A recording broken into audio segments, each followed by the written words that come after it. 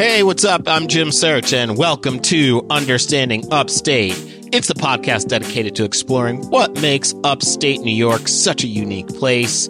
Each week, my co-host Rob Adler and I dive into a new upstate topic to better understand what's up upstate. And today, we are going to be talking about the iconic legend, the polarizing man who has created music and everything else in between, has been a pop culture icon, Buffalo's own Rick James. But before we get into the super freak, I want to talk to you, Rob. Rob, how's it going? What is happening? Tell us everything, what's going on with you. It's going good. I was reading some reviews that Understanding Upstate got today, so I'm in a particularly good mood just because it seems like there's a few people that like the show, which is nice, right? Yeah, that's dope, man. And I've definitely had a couple of folks, not leave reviews or anything, but like message me,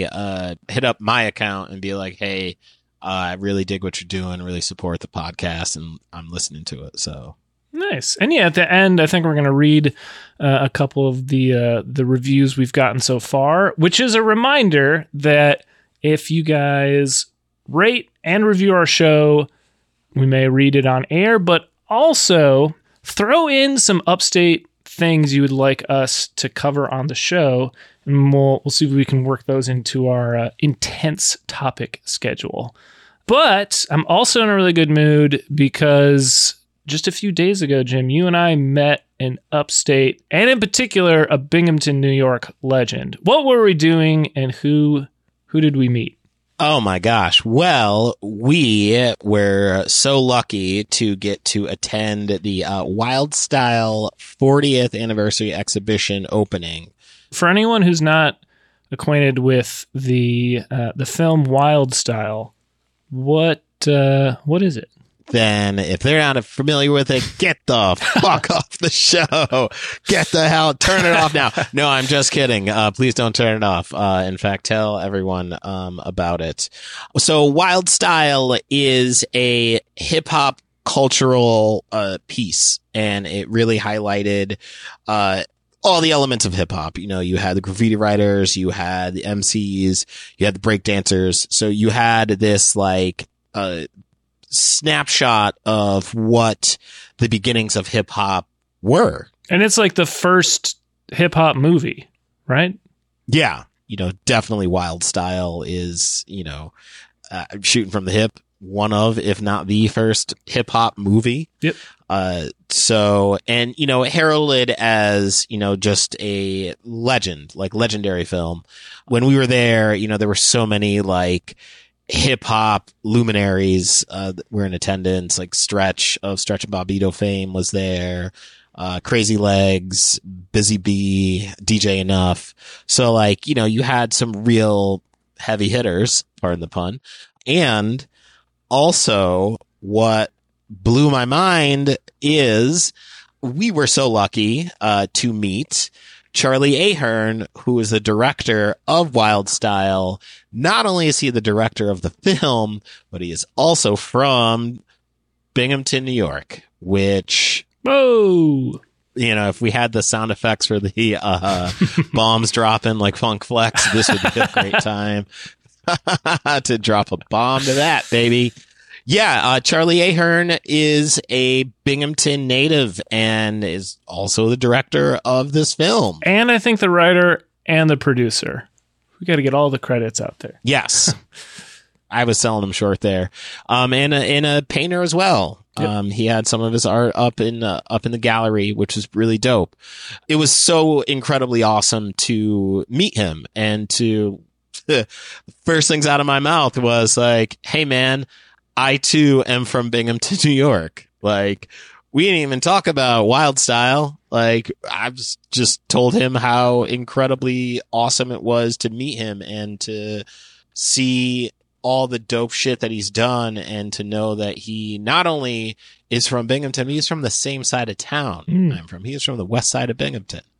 And yeah, it was just a really dope conversation. Very nice dude, man. He was super friendly and like was engaging and just willing to talk. I mean, shit, we just talked about Binghamton. I was going to say, like, the second you mentioned you were from Binghamton, which was, as you mentioned, the first second, but like his right. Like he had people coming up to him all night. Like we waited to like talk with him, right? Yeah. The second you said Binghamton, like his face lit up, and I was taking pictures. I have this moment captured. Like he was so excited to talk about Binghamton, that's my kind of guy. Yeah, dude. I mean, it's really dope. And, you know, it's funny, smallish world. Like I know his niece actually, and I like saw some post, from this other Instagram account, Stellar Human, shout out to Stellar Human, a vintage clothes shop up in Binghamton. He mentioned Charlie Ahern and how he is from Binghamton and how he directed the film. And so I went on like an Instagram dive, and then I found his niece, who I was like, wait a minute, you know, Katie, how do you know this guy? And she's like, well, that is my uncle. And I'm like, so that is how you know him.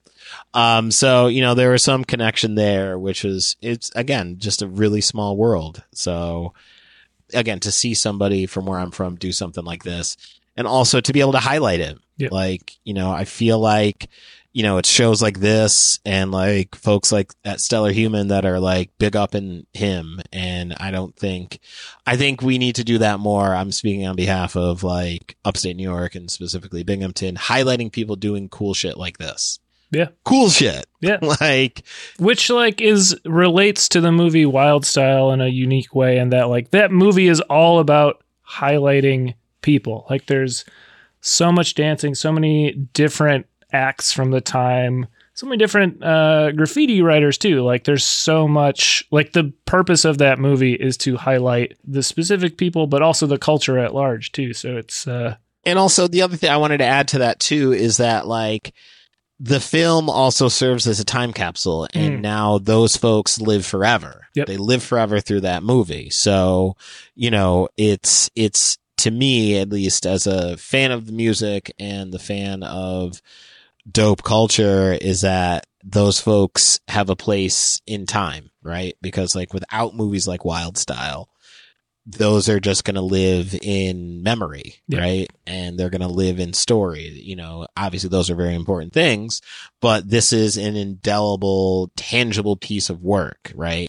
Shit.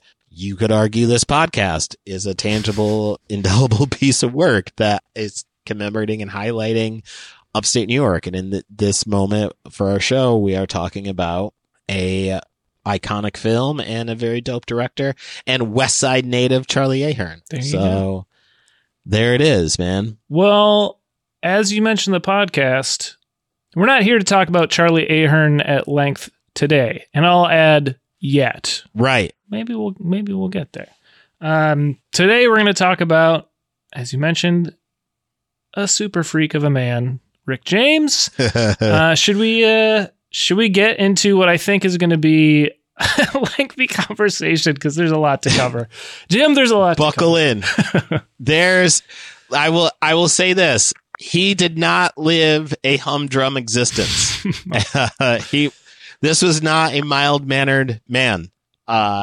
So, excuse me, all of that to be said, listeners, y'all know what time it is. If you are tapped in listening to the life and times of Rick James, just know that we're going to get into some crazy shit, because he did not follow any rules, and he did not. I think it's safe to say that he didn't give a fuck. He was not interested in giving a fuck in any way, shape, or form. All right. Well, let's get into it. Let's jump right in. Let's go.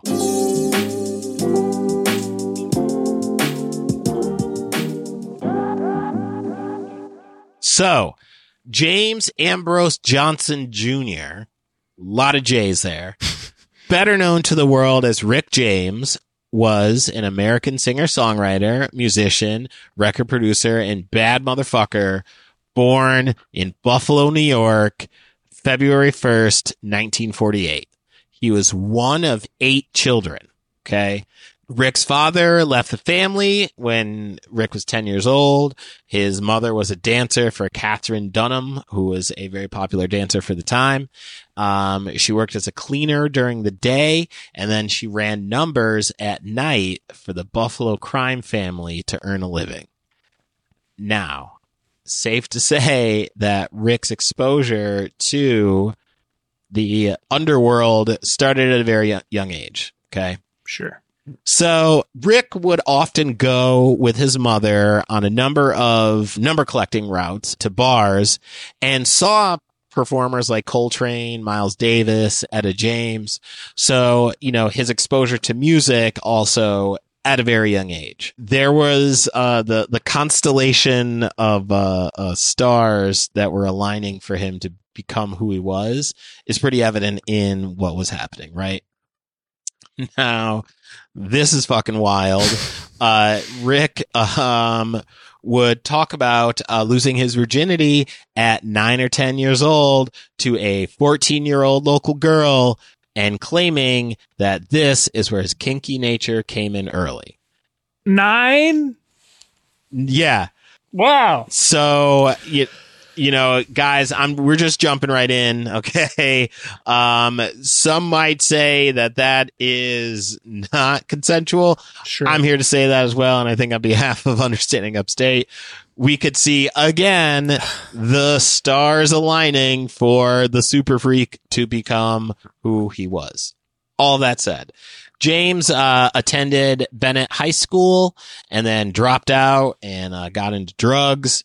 Again, to the shock of no one, he was arrested for burglary, and then due to his jail stint, he entered the Navy at roughly 14 years old, lying about his age to avoid the draft.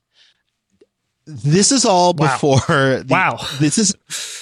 Yes. Wow. Rob, the correct response to this is wow. And what's crazy to me is like, and this isn't, I think, exclusive to Rick because you have so many stories. Like, shit, my grandfather, served in World War II. And, the conversations I had it with him about how, there was a time when you, could just lie about how old you were. Yeah. And there was no way to, check it and nobody gave a fuck. Yep. I mean, they gave a fuck, but not enough of a fuck. Right? They were like, oh, how old are you? And you say 18 and they're like, nah, that works. But also life was harder back then too, or by the time you look at pictures of a 30-year-old from I don't know, the 40s or the 30s, and they look like they're 60. Right. So yeah. By the time you're 14, you're almost middle-aged, I assume in today's years. And also the fast life, the Richard Pryor-esque life that, Rick was living. Yep. Yeah. That's going to age you real quick, man. Fast life makes you look wildly older. So yep. It would track that in the face. He's probably seen a couple hard winters or so and was like, all right, I'm ready to go get my fucking Navy on. So he becomes a drummer for local jazz groups in New York City. Okay. And then he fucks up his cause he was in the reserves. He fucks up his reserves obligations. And then at that point, he's ordered to go to Vietnam. Okay. Now, at this point, again, many of you are like, oh, he must have totally followed the rules. Wrong. Didn't do that. He flees to Toronto in 1964. Okay. Soon after his arrival there, he's attacked outside a club and a trio of men come to his aid. One of them is Levon Helm, was at the time a member of Ronnie Hawkins' backing band. And then they invite him to the show later that night. And then Rick just ends up on stage performing with the band, which is also this is insane. Yeah. No, this part of the Rick James journey. Well, yeah, it was all news to me and very Surprising. I'm going to say this is surprising 1,000 more times, but this is the first, the 8th surprising thing. I don't know. It's yeah. I feel like there is like a, if we were to chronologically space these out, who knows where everything lands, but just like, yep. Even these kind of just like, whoa, wait a minute. You knew we're going to talk about some of the, well-known musicians that he knew at the time, but it's just like, whoa, you were connected with so-and-so. Like Rick James's life is like directed by Quentin Tarantino. Yeah. Like that. This is very much like, I mean, yeah. Oh, okay. Like Levon Helm alone, recognizes one of the best drummers ever. He was in Dylan's backing band, The Band. Like already, that's right. a wild. But yeah, it's gonna get even crazier when you mention some more names. Yeah, like so. Let's go. So in Toronto, Rick made friends with these local musicians. Neil Young and Joni Mitchell. Sure. Just these two like regular old iconic musicians going on later to go on to be icons, respectively. So there he is, just like running buddies with Neil Young and Joni Mitchell. From there, the U.S. military, they don't forget. Like they right. This isn't an organization that like, once you like commit to them or whatever, and you're just like, yeah, I'm down to like do this, right? Or I'm down to join. And then you can't just go, I was just kidding. Sure. Cause they're like, actually, no. You said you were going to do it. So, you finna come do this. So the U.S. military is on his ass. So Rick evades the authorities and goes under an assumed name of Ricky James Matthews. Okay. Which is a great name, by the way. So Rick, formed a band, the Mina Birds. I hope I'm pronouncing that right. And from there, they would record their music, and then they made their way to Motown in Detroit. So when he got to Detroit, Rick met these musicians. I don't know if you guys ever heard of them. Marvin Gaye and Stevie Wonder. All these names, they're ringing some bells, but I just haven't really. Yeah. I hope it worked out. I hope they were able to salvage a career at some point. And for the listeners who are just like, this is called tongue in cheek. We are having some fun here. It's Marvin fucking Gaye and Stevie fucking Wonder. Okay.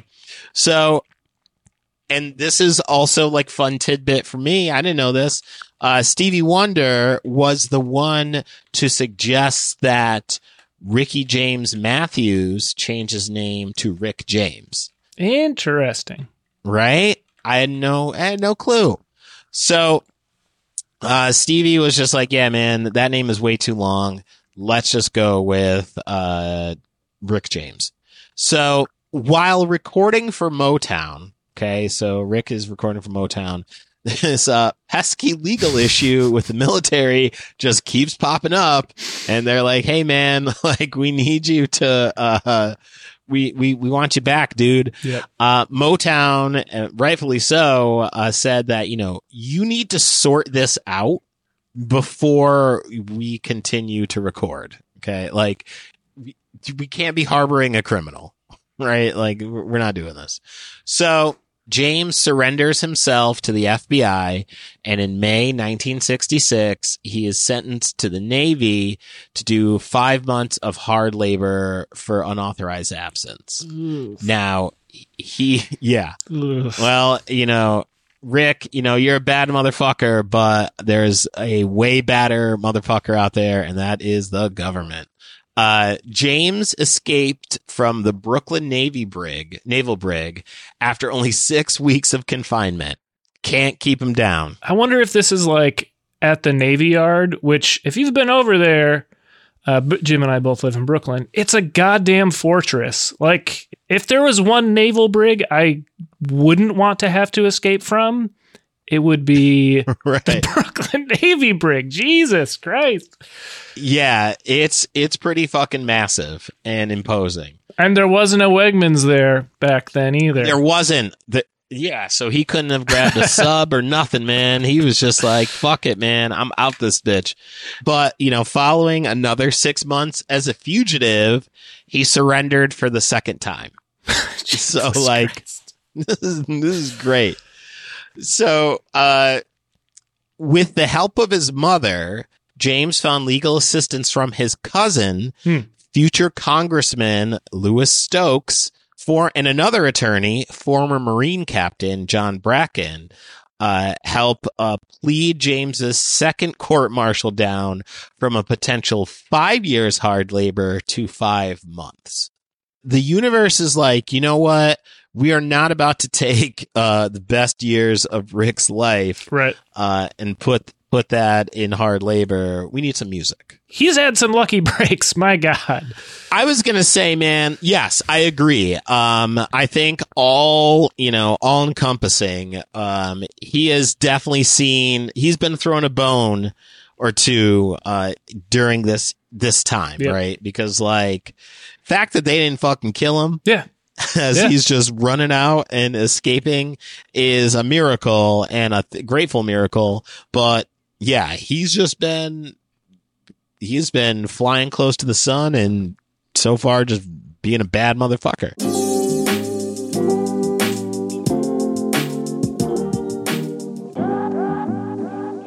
Now, we'll get into his solo career, okay? In 1973, James signs with A&M Records, where his first single is under the name Rick James. My Mama was released in 1974, becoming a club hit in Europe, okay?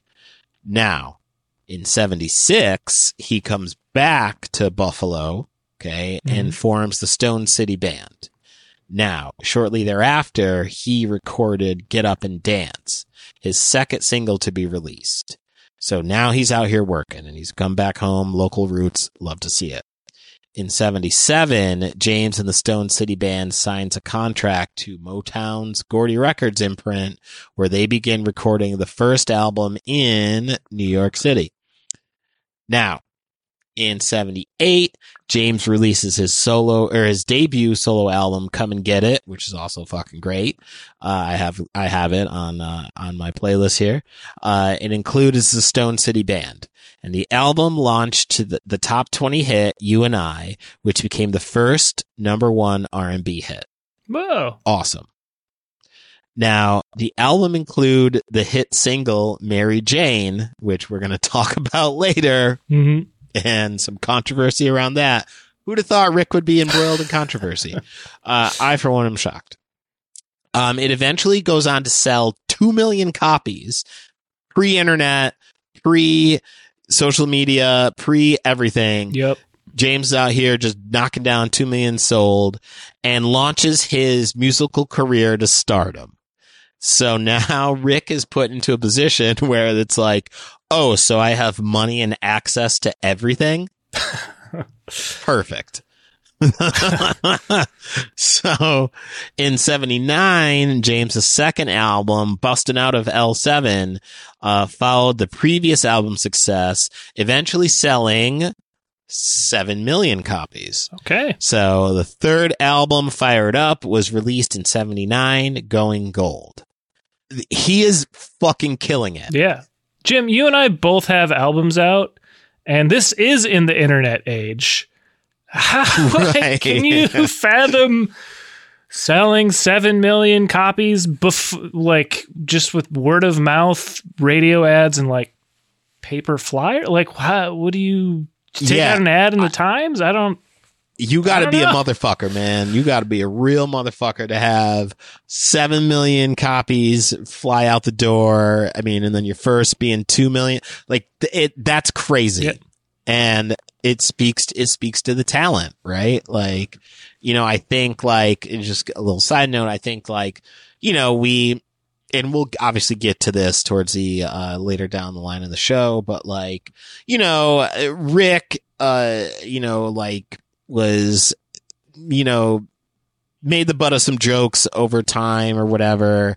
I mean, we'll talk about some of his TV appearances later on in the world. But like, I think a lot of people forget that like he was a fucking talented dude and he was making really good fucking music. Yep. So I feel like it's important that that also be put into the conversation with him too. So anyway, back to the life and times of R. James. Around the same time period, so 79 or so, 80, James launches his first headlining tour, the Fire It Up Tour, and agreed to invite a then up-and-coming artist. I don't know, you guys ever heard of Prince? And yes, I have. Yeah? Personal, local favorite for me, as Rick James is to Buffalo, Prince is to Minneapolis. That's right. And that is where I am from, as I've mentioned before. And I didn't know this. This is continue. You have my attention. The naval brig bust out. You were just kind of like, all right, whatever. Now it's like, what? Neil Young? Prince? Fine. What? Yeah. Oh, okay, cool. I guess he was hanging with Stevie Wonder and Marvin Gaye. Oh, okay, sure, whatever, dude. What? Prince? Okay. So he invites essentially the open micer Prince, as well as some singer, Tina Marie, again, wild, as his opening act.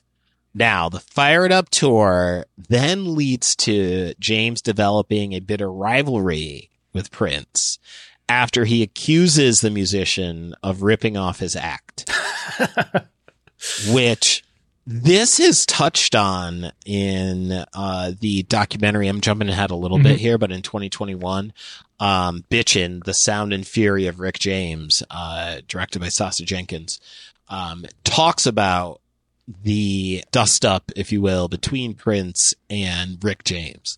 And, look, you see the similarities, like, they see the style of dress, not to say that Rick is right or Prince is wrong, but like they do look similar. Yeah. So I could see the case of Rick, pointing that out. So in 1983, James recorded the hit duet Ebony Eyes with singer Smokey Robinson, as well as a ballad, Tell Me What You Want, with an introduction by Billy D. Williams. So he is fucking, just when you think that it's just like, man, Rick, you've just been working with all these icons. He's like, hold my laced joint. Check this out. Watch what cool shit I'm about to pull off, motherfucker. Hey, Smokey, let's just go knock out this joint, right?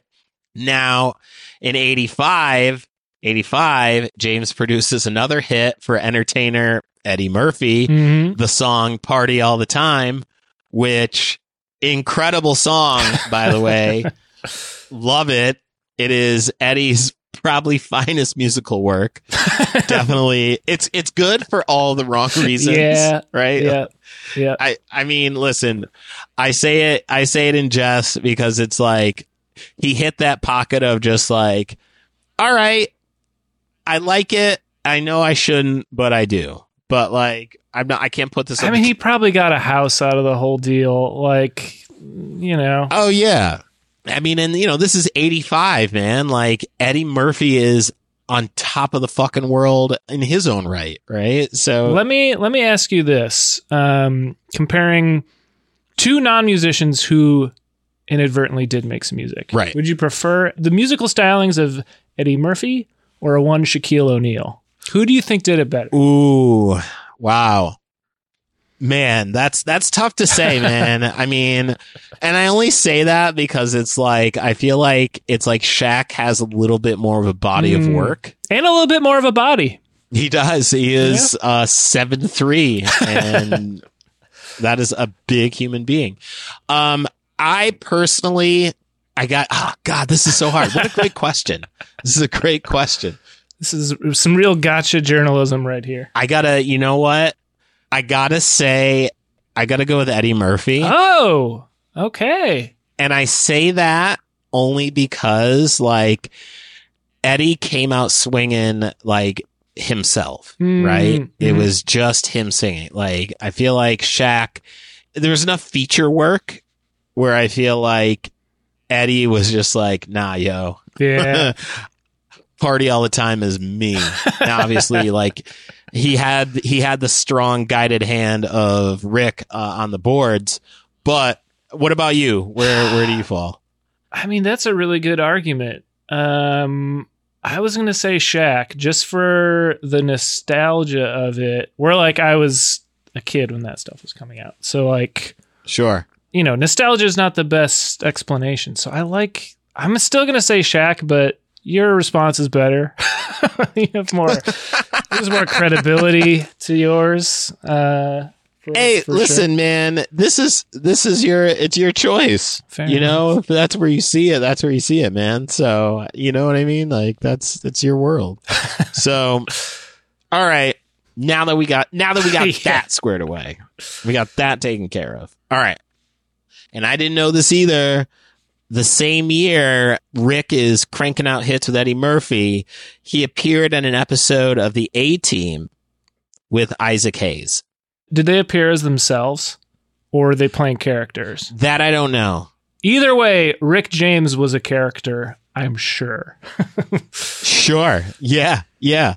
I mean, you know, again, once we get towards like the pop culture section of the resurgence, if you will, we'll be able to really, I think, tap into the character of him, right? Yep. I mean, listen, and this is kind of like jumping a little bit into the wild shit or whatever, but like in the documentary Bitchin', there's a story of how like Rick didn't like the contract terms that were given to him, and I forgot what record label it was, but he walks into somebody's office, I'm assuming the president maybe. Rick didn't like the fucking contract, so he walked in, jumped up on the desk, threw the contract on the desk, and then pissed on it and left. That takes like pre-planning, right? Like to time that out, to work out, you know, like yeah, that's thorough work. That is premeditated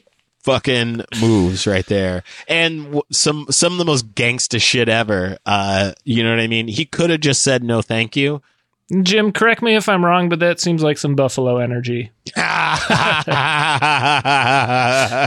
You would be correct, man. In the times that I have been through Buffalo, that is a city of violence. The Queen City is known for some real violent shit, and not taking any shit in the same breath either. Yep.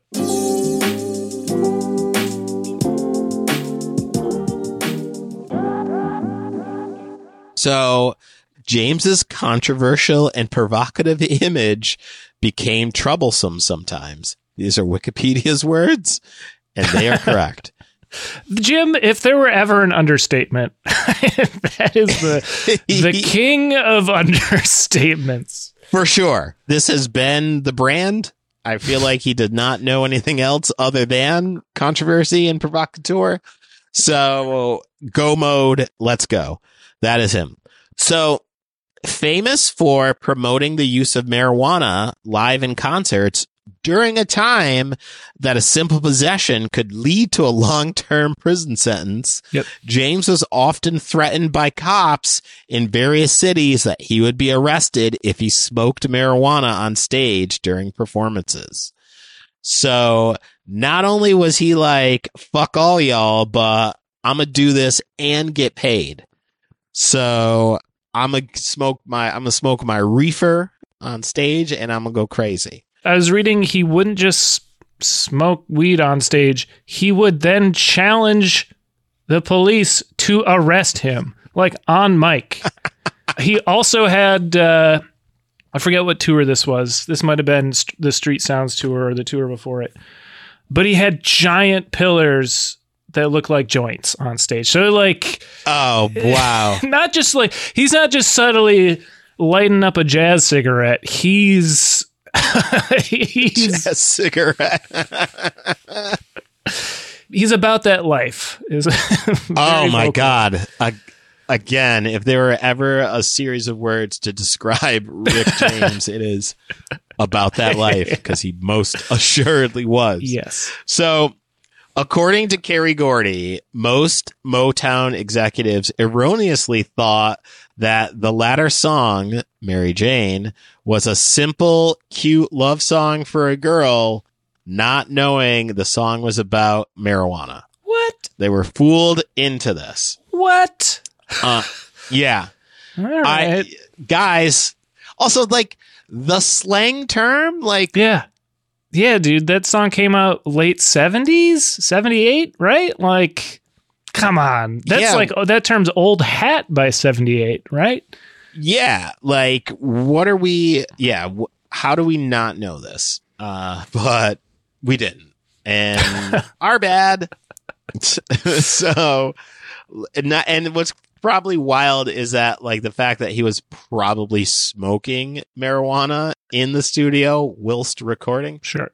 So James's overtly sexual bravado made it tough for him to be a bigger mainstream act. Again, right. Shocker. After the debut of the fledgling music video network MTV in August of '81, James tried to present the music video to Super Freak to the label, only for the channel to turn it down. Now, I'll say this. In the next point I'm going to get into, I kind of ride with him on this. James accused the network of racism. Agreed. Yep. MTV denied this, stating the reason Super Freak was turned down by MTV was because they felt James's video was too vulgar for the channel. However, when younger artists such as Michael Jackson and Prince found fame on the channel, James accused the two singers of being tokens. In an '83 interview, this is great, he demanded that any black artist that has a video aired on MTV should take the video off the channel in protest.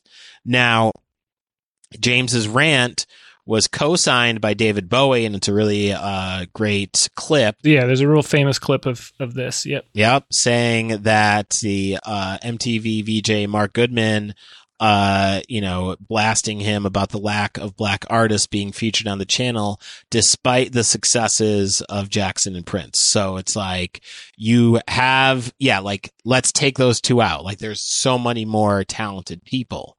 Now, MTV and BET, they avoid playing the video for Lucy's Rap because of the graphic sexual content. However, James considers both networks hypocritical in light of them still playing provocative videos by artists such as Madonna. And Madonna was doing some real, for the time, hypersexualized shit. Yep. And that was totally cool. So what's the difference, right? Like, I mean, he ain't wrong, man. Yep. He was a wild dude who was, doing some over the top shit, but so were other people that were being on the air. So we can't say that it's we have standards and well, no, you're knocking Madonna on the air. So why can't you put his shit out? So right around that same time, Jim, like early 80s, 81, he had his fifth studio album come out, which was Street Songs, which is, I don't think I'm going out on a limb here. I think it was like his best selling album. It's the album that had Super Freak on it. It was a huge, massive album. It came at a time where he didn't totally view his musical career as a success. Where like you and I, we've been talking like, first album does 7 million, second album does 20, but like he was, by the time he got to his fourth album, that album kind of flopped. It was a little bit more of a softer album. Sure. It was more ballad based, and it didn't do great.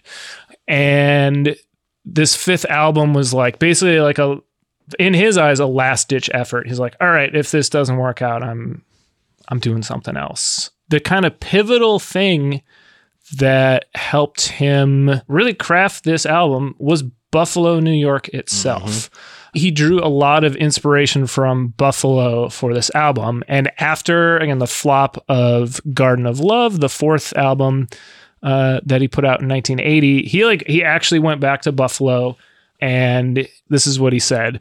I disguised myself just to walk around, James recalled. That's when I knew what I needed. Reality, the street. It was a revelation. And then some of the songs on Street Songs are specifically about Buffalo and living in Buffalo, the conditions of Buffalo, and they're like funk bangers. If you just listen to the groove and you're not listening to the lyrics, you're not going to pick up on so much of that. But there's a couple different quotes from his keyboard player, Levi Ruffin Jr., who in an interview, they were asking band members kind of just about different songs. And this is a quote about a song called Ghetto Life, which is about living in Buffalo. And this is what Ruffin said. "That was straight Buffalo. That's how we lived in Buffalo. Tenement slums, only way to have some fun picking on the winos. It could be cold and too damn funky, okay? But it was our home. Rick had traveled the world, man. He did it all. And he put a band together, not realizing that the band he put together was us, the guys from Buffalo, where he was born and raised. He searched and searched, did all kinds of bands, the Mina Birds, Neil Young, and stuff up in Canada, but it took him to come back to Buffalo to find that switch that he just couldn't find before. It just made sense. We were playing what we do in Buffalo."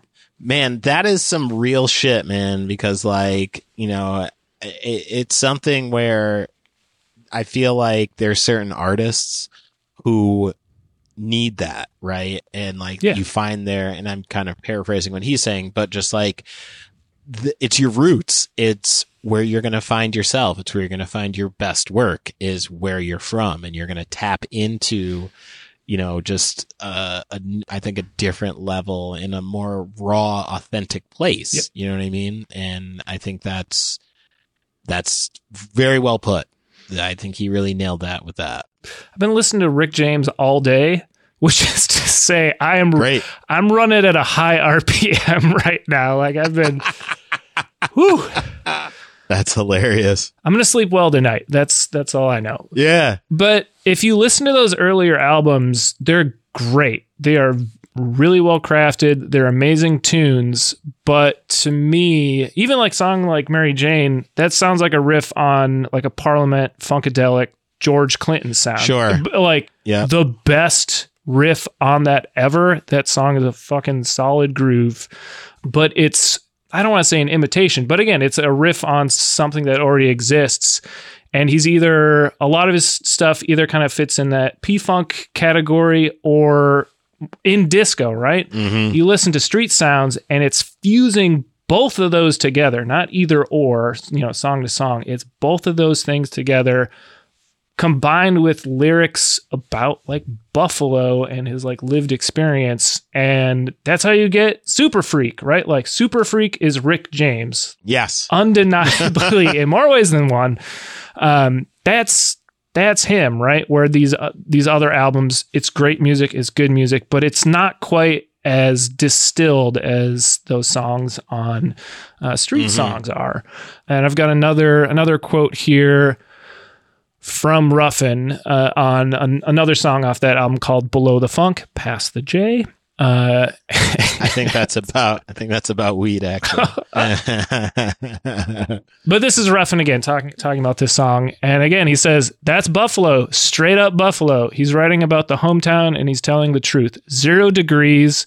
His mother raised 8 kids by herself. I mean, everything he said in that was the truth. He just wanted everybody to hear how it was, and we had fun doing that. And then I was actually able to find some quotes of Rick James talking about Buffalo in an episode of Lifestyles of the Rich and Famous, of all places, which for the younger listeners is like a proto MTV Cribs. Yes. Well put. They visited him in his home just outside Buffalo. It was like a palace 20 to 30 minutes outside of Buffalo, but still he had a huge home upstate that he kept. And this is what he had to say about Buffalo. Buffalo is my home, and it always has been, and it always will be. I'm much more comfortable there than I am in Hollywood or New York. When I go to Buffalo, it's really a time in my life where I can really just chill out. It's a real nice place to be, to know your roots are right next to you. And in the video, he's got an indoor pool, jacuzzi, horses, a recording studio. His mom lives there. There's like there's a clip where he's swimming in the pool, hops out, kisses his mom on the cheek. A very wholesome moment for Rick James. Love it. Which, it's funny. Some of the most wildest people that live this like crazy rock star lifestyle will like have this very like affectionate relationship with their parents, like with their mothers. Yeah. Old Dirty Bastard was like, Mama Cherry was like his everything, and like he had such a great relationship with her. So it's like, it's interesting to see that connection of like ODB and Rick James doing a lot of the same shit. R.I.P. to both. Indeed. Oh, and one tidbit from the recording of Street Songs, Stevie Wonder, who, he knew from his younger years, plays harmonica on the album on Mr. Policeman, which is the song's a tribute to Bob Marley, which you can hear like it's very like reggae influenced. And there's some quotes from the band members again from the same interview where the level of stardom and also like musical prowess he had reached didn't really hit them until Stevie Wonder was in the studio to play his harmonica part, and Stevie was like came up with a part, and Rick James goes over and is like, no, I want you to do it my way. I'm sure respectfully. Sure. It sounded like he wasn't like yelling at Stevie Wonder, but he was like, oh no, I want you to do what I came up with. And they're like, holy shit. Right. Rick is telling Stevie Wonder what to do. Yeah. That's a wild place to be, man. Yeah, but that's where Rick James was at. Where again, like kind of like you said earlier, Rick James became the butt of many a joke later on. But like again, he had a huge place in music and right? was respected. Like, yes. Who would have the cojones to be like, hey, Stevie, don't do it like that. Do it the way I'm doing it. Not only do I have the balls to do it, but I have like the talent to back up why I want you to. Right. Yep.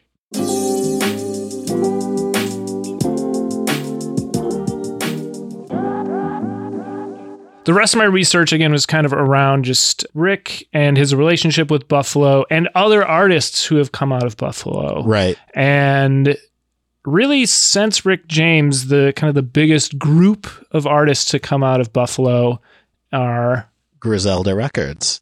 The number of artists. Benny the Butcher. Conway the Machine, Westside Gunn. Keisha Plum.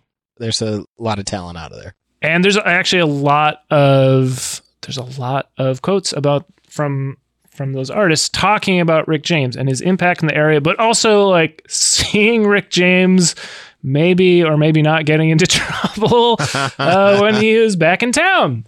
Yeah. Love it. Let me read some quotes just to show you kind of the impact that he's had on people from Buffalo. This is from Conway the Machine, and this is what he has to say about Rick. He was just one of them dudes that you didn't want to fuck with. He was known for everything you heard in his music, songs like Ghetto Life and all that shit. That's Rick James in a nutshell. And coming from where we come from, we all like that. Yeah. Yeah. And I believe it was Conway who was talking about, like, again, like, he would see Rick James pull up in the neighborhood with, like, furs and shit, a few cars, and he was there to engage in a habit or two. Score some dope. And Westside Gunn was, at one point, I try to figure out if this is still in plans for production, but Westside Gunn at one point had been approached by Rick James's brother, who's a lawyer, and had been his attorney for a long time. But Westside Gunn was approached by his brother to produce a television series on Rick James. Which this was, I think that series was announced with Universal in 2020. And in the interview that Westside Gunn mentioned, it was like in 21, which again, doesn't mean it's not happening. Like, sure, project's taking a long time to develop, but I haven't heard anything. So, could be in development hell right now. They talk about Benny the Butcher acting in it, maybe like, oh, that'd be fucking incredible, man. And they were just talking about like, as we've discussed, the interview was like, oh, would it be a movie? Or like, no, he's lived such a life. Like, there's no way you can cram that into like a 2-hour movie. Like there's just too much. Yeah, I mean, it would be like a 6-hour film, right? Yep.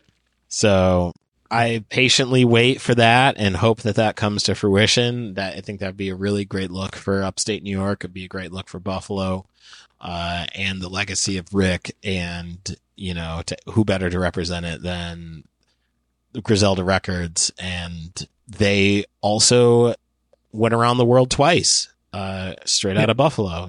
So I think it'd be a good look. It'd be a really dope look. I'll leave you with one more quote from West Side Gun. Yes. That's kind of speaking to a similar note that you are.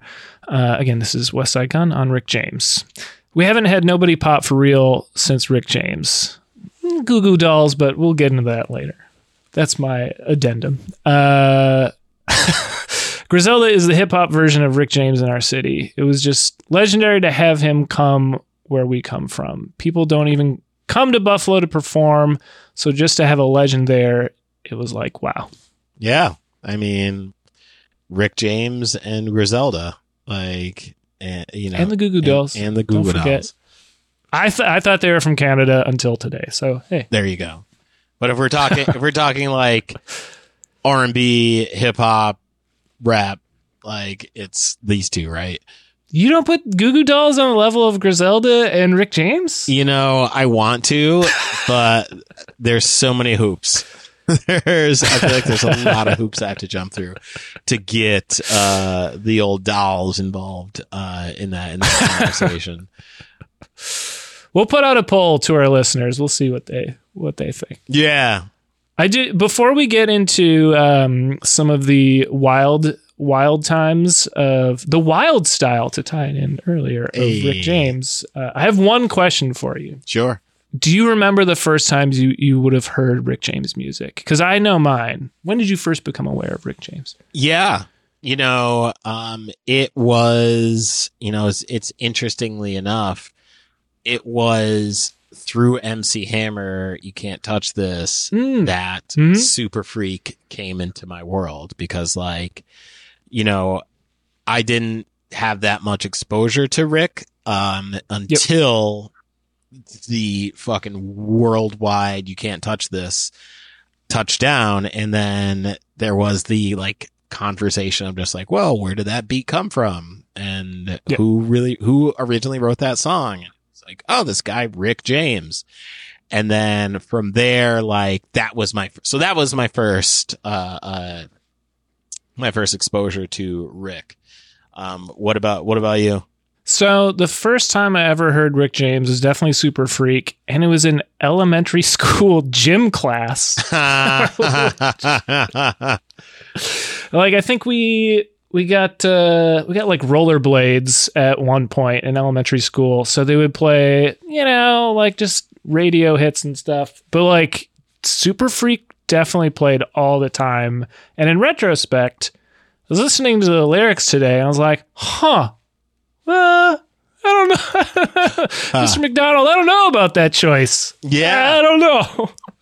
I feel like that is what they call in the teacher world. I don't know if that's developmentally appropriate. I believe is the terminology that might be used in that situation.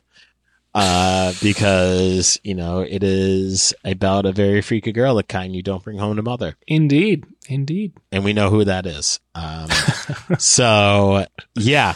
On that note, let's get into the super freaky times. Let's talk about some wild shit, man, because we would not have the podcast integrity that we have if we didn't talk about the crazy shit that he was privy to in his life. And some of this we'll gloss over because, again, you could Google it, figure it out, but we'll definitely have to highlight it.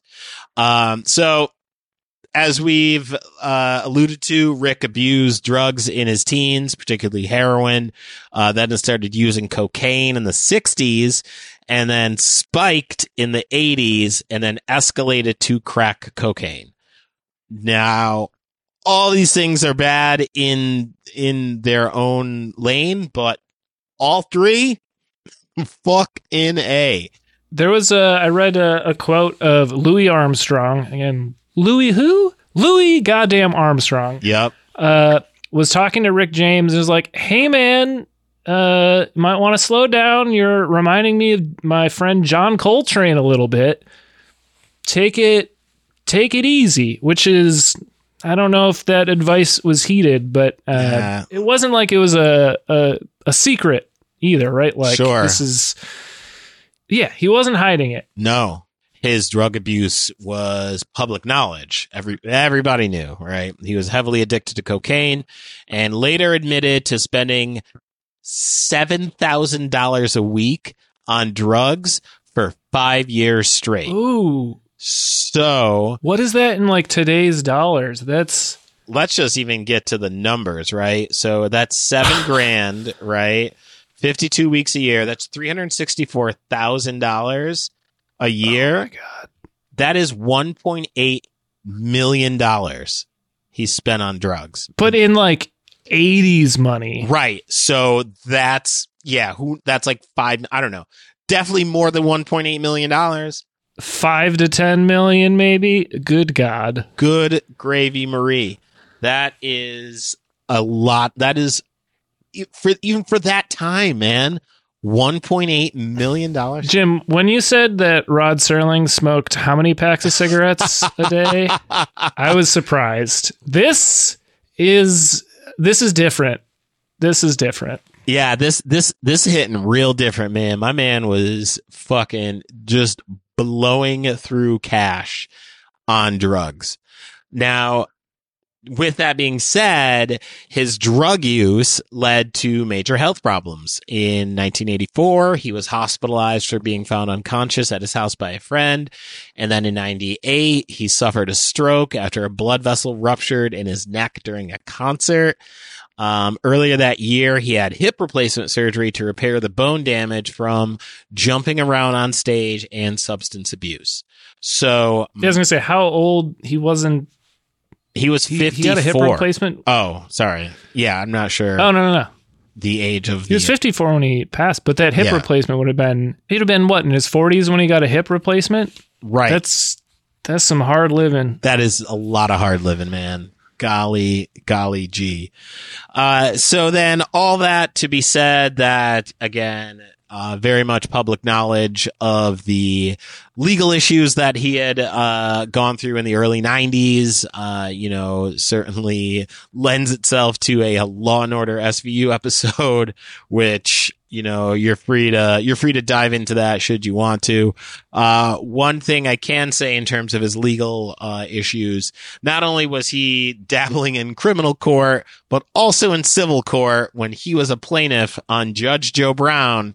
And it is everything that you would think it was. It is entertaining. I would be lying if I did say it wasn't. Bit of a twist. There's a twist in there. I was like, wow, I didn't see this going this direction. And in the case, he alleges that the defendant did not return his guitar and amp, and the defendant claims it was stolen from his car. And justice prevails because Rick won the case and was awarded approximately $5,000. They do the classic interview outside the courtroom. Yeah. And then the second they get outside, they're shaking hands or they're buddies again, which may speak more to the production behind any reality TV court show, but they did resolve things very, very quickly. It ended on a happy note. And what's funny though is and Rick was doing it through the court.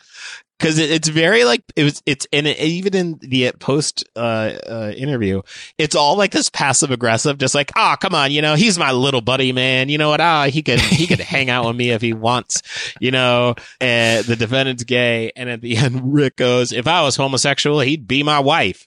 And it's like, and then the guy's like, don't say that. Yeah. He literally says, okay, Rick, well, you know what? Let's cut to commercial. Yeah. What are we doing here? Right. But just again, but they reconcile, but it's also this very backhanded reconcile. Just like Rick's like, I forgive you, you fucking punk. Right. Just like that sort of shit. And very much documented, and we'll get to the resurgence of Rick in early 2004 after, years out of the spotlight. James participated in the classic comedy sketch on The Chappelle Show in the segment Charlie Murphy's True Hollywood Stories. He and Rick were friends, and Murphy recounts several humorous stories of their experiences in the early 80s, which, again, if you haven't seen it, go back in time and watch it. It's fucking hilarious. It's some of the best television, best sketch comedy television ever. And they have Rick doing the interview throughout all of this, recounting it. Rick James is played by a David Chappelle, who uttered the iconic catchphrase, "I'm Rick James, bitch." And that then took a life of its own for the next 5 years easily. And the sketches were, again, punctuated by James explaining his past behavior as cocaine was a hell of a drug. Jeez, I forgot about that. Yeah. Oh, yeah. Yeah. So then from there, James enjoyed a career revival after his appearance on the show. He was supported by Tina Marie's tour of her album La Donna, and toured with her in May 2004, playing with her at the KBLX Stone Soul Picnic, Pioneer Amphitheater in Haywood, California. Now, James gave his last public appearance and performance at the 4th annual BET Awards, June 29th, 2004. He performed a live rendition of Fire and Desire with Tina Marie. James called out a girl backstage who didn't recognize him by saying, "Never mind who you thought I was. I'm Rick James, bitch." And then the crowd erupts and it gave James a standing ovation as he walks off stage. Man, unbelievable. Now, fast forward the tape. In 2021, we talked about this earlier. James was the subject of the documentary Bitchin', The Sound and Fury of Rick James, directed by Sasha Jenkins. If you haven't seen it, it's definitely worth watching. It's really fucking great. So now the awards, that Rick accumulated over his career. In 1982, the American Music Award for Favorite Soul and R&B Album, Street Songs. He won an award for that. And then in 96, he was inducted into the Buffalo Music Hall of Fame. Jim, I looked at the Buffalo Music Hall of Fame page when I saw that he was inducted. I have a feeling I know what it's going to look like, but go on. There's a lot of musicians in there. Oh, good. However, the only one I recognize is Rick James. Well, I mean, yet. There may be people we may find out. Fair enough. Down the line. So he won a Grammy for You Can't Touch This in 1991. He received a Grammy for it because presumably he has credits on that song. So he caught a Grammy for that. And then he was also nominated in 1982 for Super Freak and Street Songs. So Grammy nominee and Grammy Award winner. Now, unfortunately, on the morning, August 6th, 2004, James's caretaker found him dead in his Los Angeles home at the Oakwood Toluca Hills apartment complex just outside of Burbank. He was 56 years old, which is very young to be dying. Yep. However, given everything we've talked about, well, James died from pulmonary failure and cardiac failure associated with his various health conditions of diabetes, stroke, pacemaker, and heart attack. God damn. That is a tough fucking dude. I was going to say that's one hell of a trifecta, but I think there were 4 things there. Jeez. Yeah. This is some real, like, most people die from one, but he racked up 4 of them. So, following a public viewing of for fans, a private memorial was held at Forest Lawn Memorial Park in Hollywood Hills. A public funeral was held at St. John's Baptist Church in Buffalo, New York on Saturday, August 14th, 2004, with an estimated 6,000 fans attending the viewing. In cremation following the service, a free tribute concert took place later that day in Martin Luther King Park. His ashes were buried at Forest Lawn Cemetery in Buffalo. So, Rest in peace to Rick James.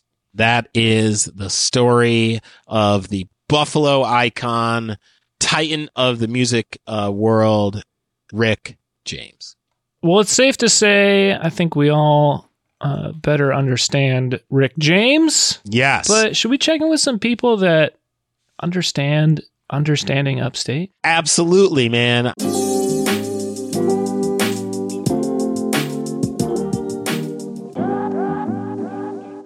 I would love to share a post that we got from the account Upstated, and the title reads, "These guys get upstate New York." 5 stars. Can't emphasize that enough. This person left 5 stars. As an upstate New Yorker, these guys get it. It's a land of endless cloudy days filled with rain and snow, with forests of Gadsden flags flying proudly from the poorly maintained trailer parks dotting the landscape. This guy's a real author. It also, on occasion, will surprise you with a sunny day when you can appreciate the natural beauty and get some unique food. Keep them coming. Thank you, Upstated, for dropping that line for us. Rob, do we got another one coming at us? We do, and I have a sneaking suspicion that this one may be from my mom. Okay. I have not confirmed this, but it might be. Mama Adler, we appreciate you nonetheless, man. The title does say Podcast Junkie, but the review is called Upstanding Podcast. I love a pun. Guys, throw in as many puns as you can into these reviews. Sure. Yeah. All right. I already have a better understanding of Upstate after just the first episode. Quirky and fun. Understanding Upstate is yet another reason to look forward to Fridays. Wow. There we go. Mama Adler, thank you so much, man. That's very thoughtful to say. Another reason to look forward to Friday. Not only do you get to go home from work for 2 days, but you get to listen to this podcast too. Come on, man. There you go. Doesn't get better than that. What? Well, thank you. Thank you to everybody who wrote in and dropped us a line and showed us some love. And you could be like that as well, listener, if you go to our podcast on iTunes, drop us a review, give us 5 stars. Again, talk about how great we are. Tell us tell us what you want to hear about from upstate New York. And who knows? Could be covered. Speaking about things we're covering, what are we up to next week, Jim? Oh man, listen, Rob, what we are up to next week is I'm going to give the hint, right? It's a hint that's going to be the easy one, right? You know, we've talked about Speedies. You know, if you've tapped in, we've talked about delicious food that's come from upstate New York. What if I told you, listeners, that there is a grocery store in upstate New York that not only could get you the pre-marinated cubed Speedies that we were talking about, but also one of the most delicious fucking subs that you will ever have in your life. Now, I don't want to say that it's, Danny's favorite or anything, but you'll have to tap in next week to find out. I may have even referenced this place in this very episode. Okay. Which means you should just go back to the very start, listen all the way through so we get that listen so you can figure out what we're talking about next week. That's right, baby. While our listeners are waiting for next week's episode, what are some other things they could listen to? If you're waiting and you're like, damn, I got to find out what this fucking grocery store is, you could listen to Upstate Understandings. It's a comedy album that I recorded in the Fulton Grand. It was produced by none other than the iconic Rob Adler. It is available on Bandcamp, jimsearch.bandcamp.com. Go buy a copy of the album. And you know what, y'all? It is the holiday season. This makes for a great fucking gift. It shows someone in your life that, you know what? I love you so much. I want you to laugh all the time. I also want you to know about upstate New York. So go give your loved one a copy of that album. And there's some merch over there too. There's some great t-shirts. You want to be the talk of the office? rock an Upstate Understandings t-shirt to work, man. That's all I can tell you. So yeah, go ahead, do that. Again, I'm also at Jim Search on all social media. JimSearchComedy.com is a good place to find my show dates and all the wild shit I got going on there too. Now, Rob, let's say they finish listening to Upstate Understandings, right? Mm-hmm, mm-hmm. Is there anything else that they could possibly listen to? Particularly if you're a fan of a one Rick James, I've got an album for you that I created that's funk, go-go, disco inspired. It's all instrumentals. It's my album called New York Sticky. It's available at brooklynfrequency.bandcamp.com. And you know what we're going to do this episode, Jim? We keep throwing out these links verbally. I'm just going to put them in the show notes. So just pop that little info button on the episode, drop it down, click those links, and grab those albums for yourself or your friends. It's the best way to spend your money, y'all. You work hard for your money. Send it to us so I can buy every variety of Speedy marinade, and we'll all be happier. Yeah. You know what? We'll be well fed, and then we'll have the energy to bring you another episode of Upstate Understandings. We're powered by Speedies. Well, it's that time we sign off. Do you have a way to sign off today? I got two. You got two? I got two. Man, I was trying to think of something off the cuff that was going to be like Rick James inspired. And Well, I may have pre-planned. Oh, did you? Okay, so yeah, I'm trying to think. You know what? The best thing I can tell you is just come get it, man. Well, what I'm going to tell you is call me up so we can fire it up next week. Those are two Rick James songs. Yes. With that, yes, we will see you next week. Peace.